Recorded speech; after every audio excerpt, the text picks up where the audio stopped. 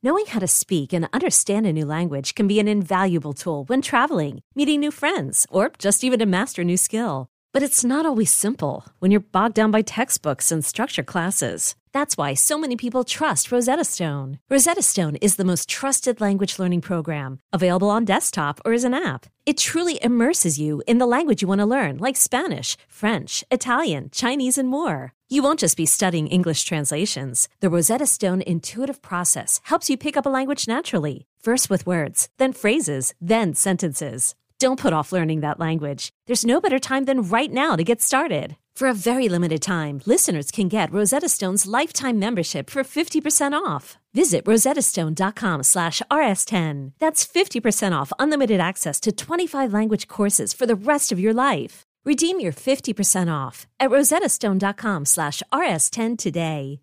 At Alma, we know the connection between you and your therapist matters. But if you're already feeling stressed and burnt out, the idea of trying to find a therapist you really connect with can be overwhelming. That's why Alma's focused on helping you find the right therapist for you. When you browse their online directory, you can filter by the qualities that are most important to you. Then book free 15-minute consultations with any therapist you're interested in seeing. And because 95% of therapists at Alma accept insurance, you can find care that's affordable too. You want to talk to someone, but not just anyone. Alma is there to help you find the right fit.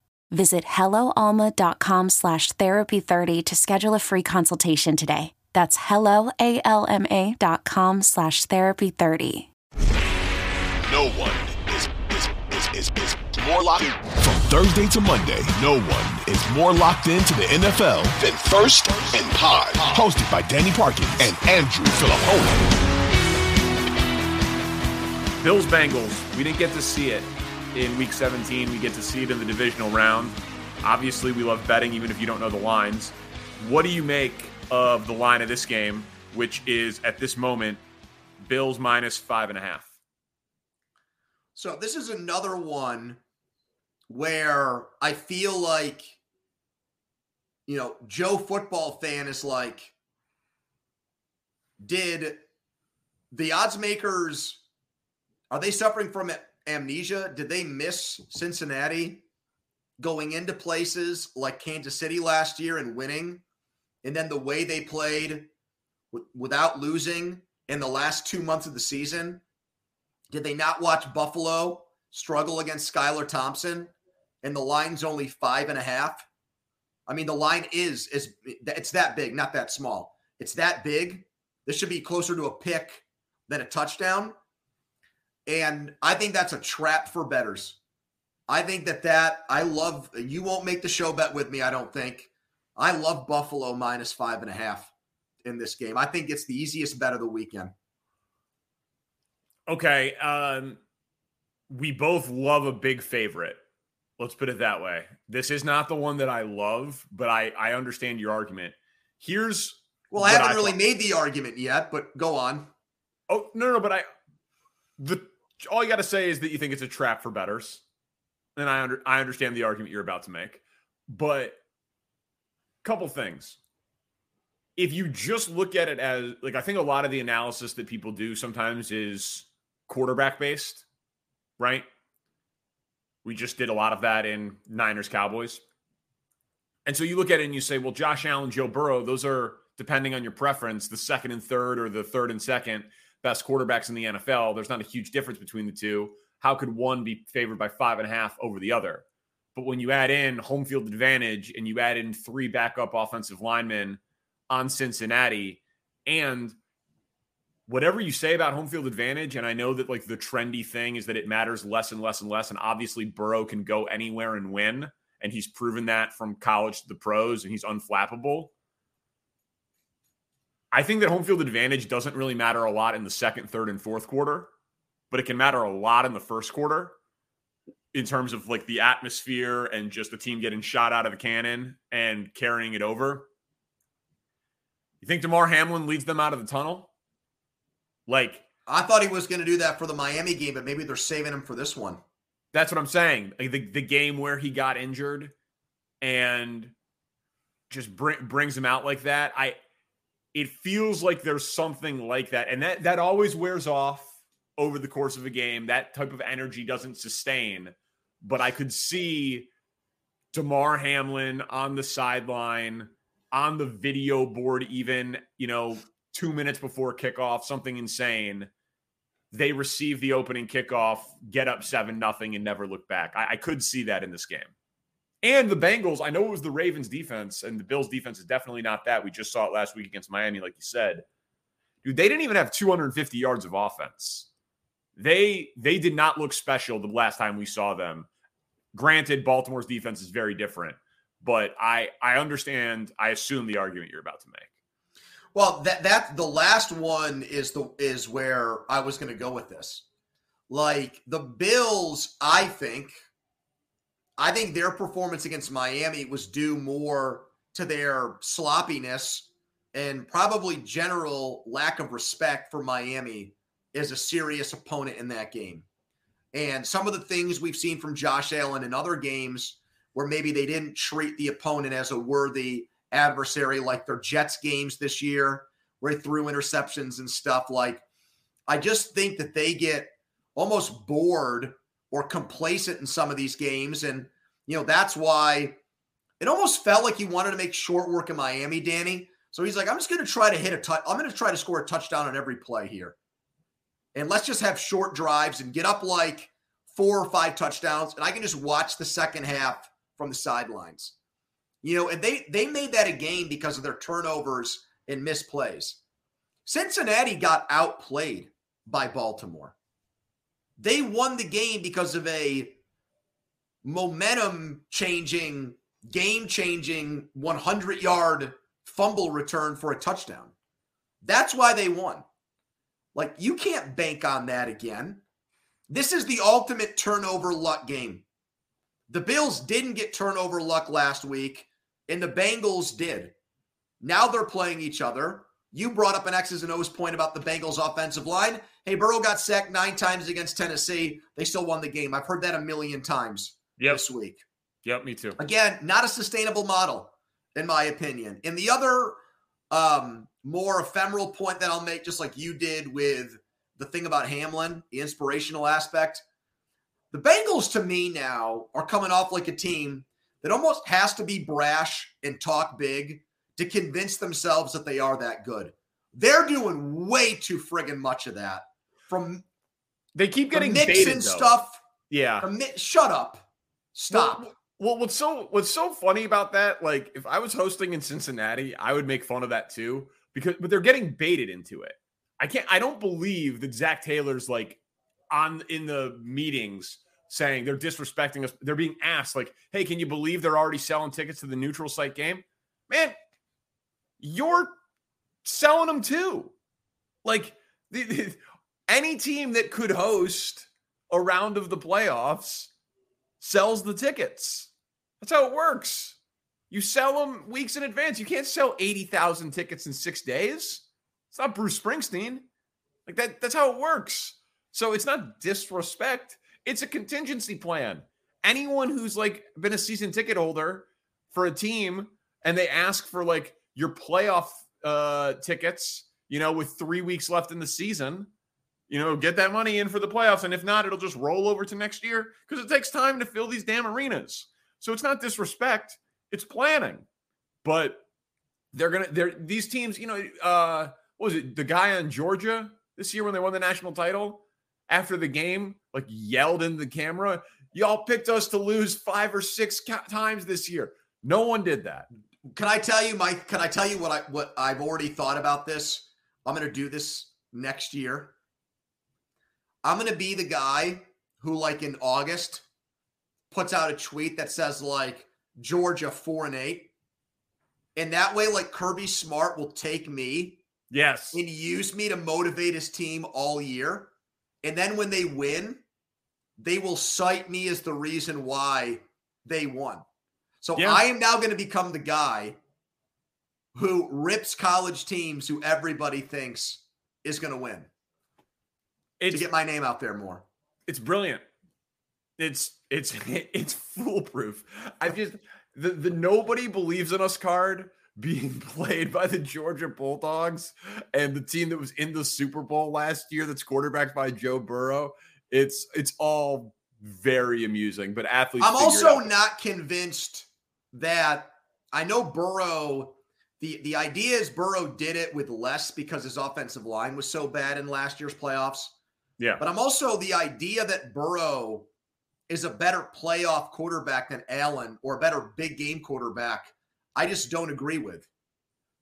I mean, the guy, Allen. I don't know. We've seen Josh Allen. Allen had a perfect game against awesome New England. In 2 playoff games. Okay, he had a perfect game against New England where they never punted. And then he was incredible in the Chiefs game. Yeah. And every other game has been okay or bad. Well, is Burrow coming off a great playoff game? No.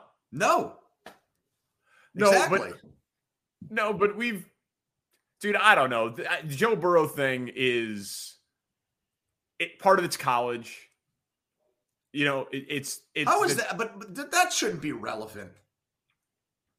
I mean, college success, should it? Would that make you want to draft Stetson Bennett because he won 2 national championship games? Come on. No. But I'm just saying, Joe Burrow winning the games that he's won last year with the offensive line issues, winning multiple times against the Chiefs. Does it make you question Hurts because he got benched in a national championship game this week? I mean, it did until this year. Wow. Dude, of course that was part of it. Of course. Hurts changed my mind over the course of this season. Which brings us to that game, by the way. Selling a little or a lot?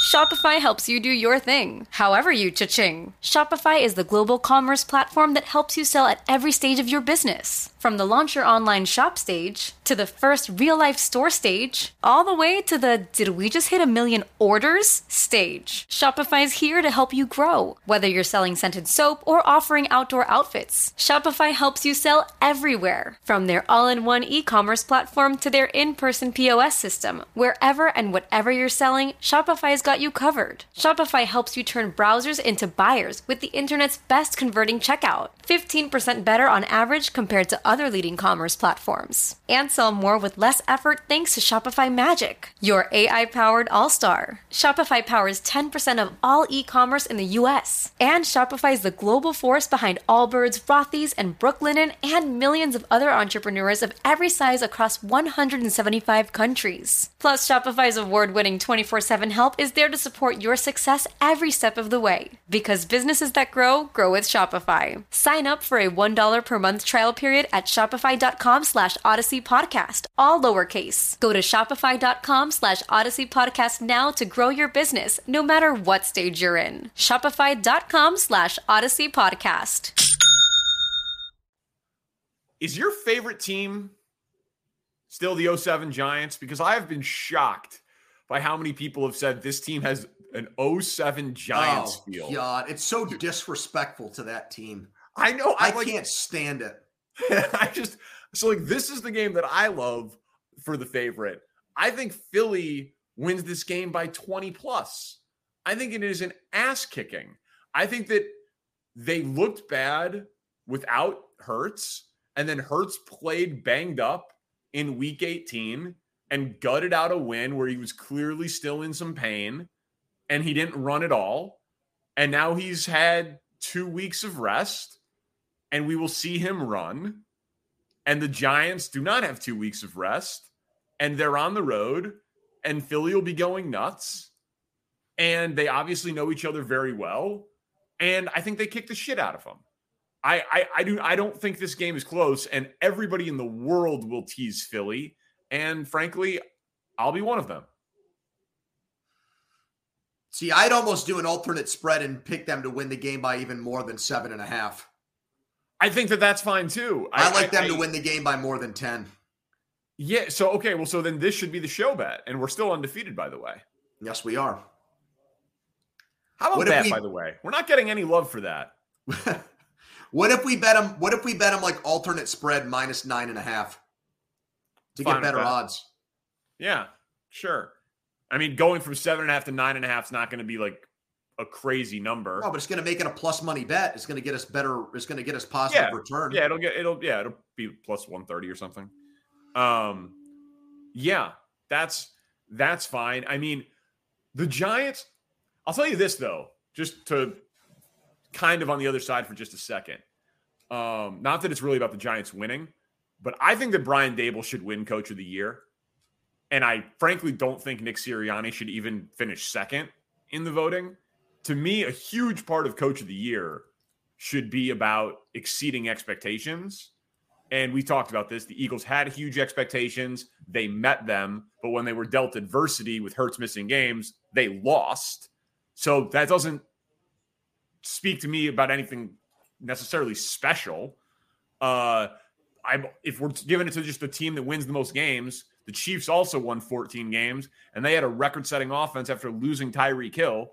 But no one says that Andy Reid's going to finish top 5 or even top 10 for this award. So I don't get why it should be Nick Sirianni.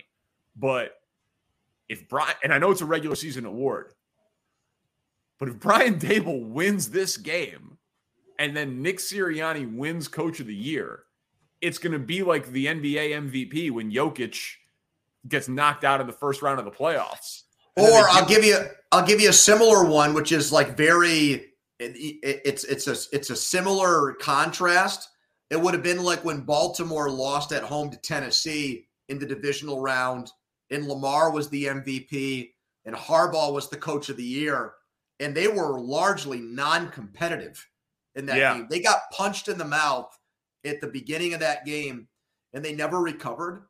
And I think that's, I think there's two ways for these teams like the Giants to go into a place like Philly as an underdog in this round and win.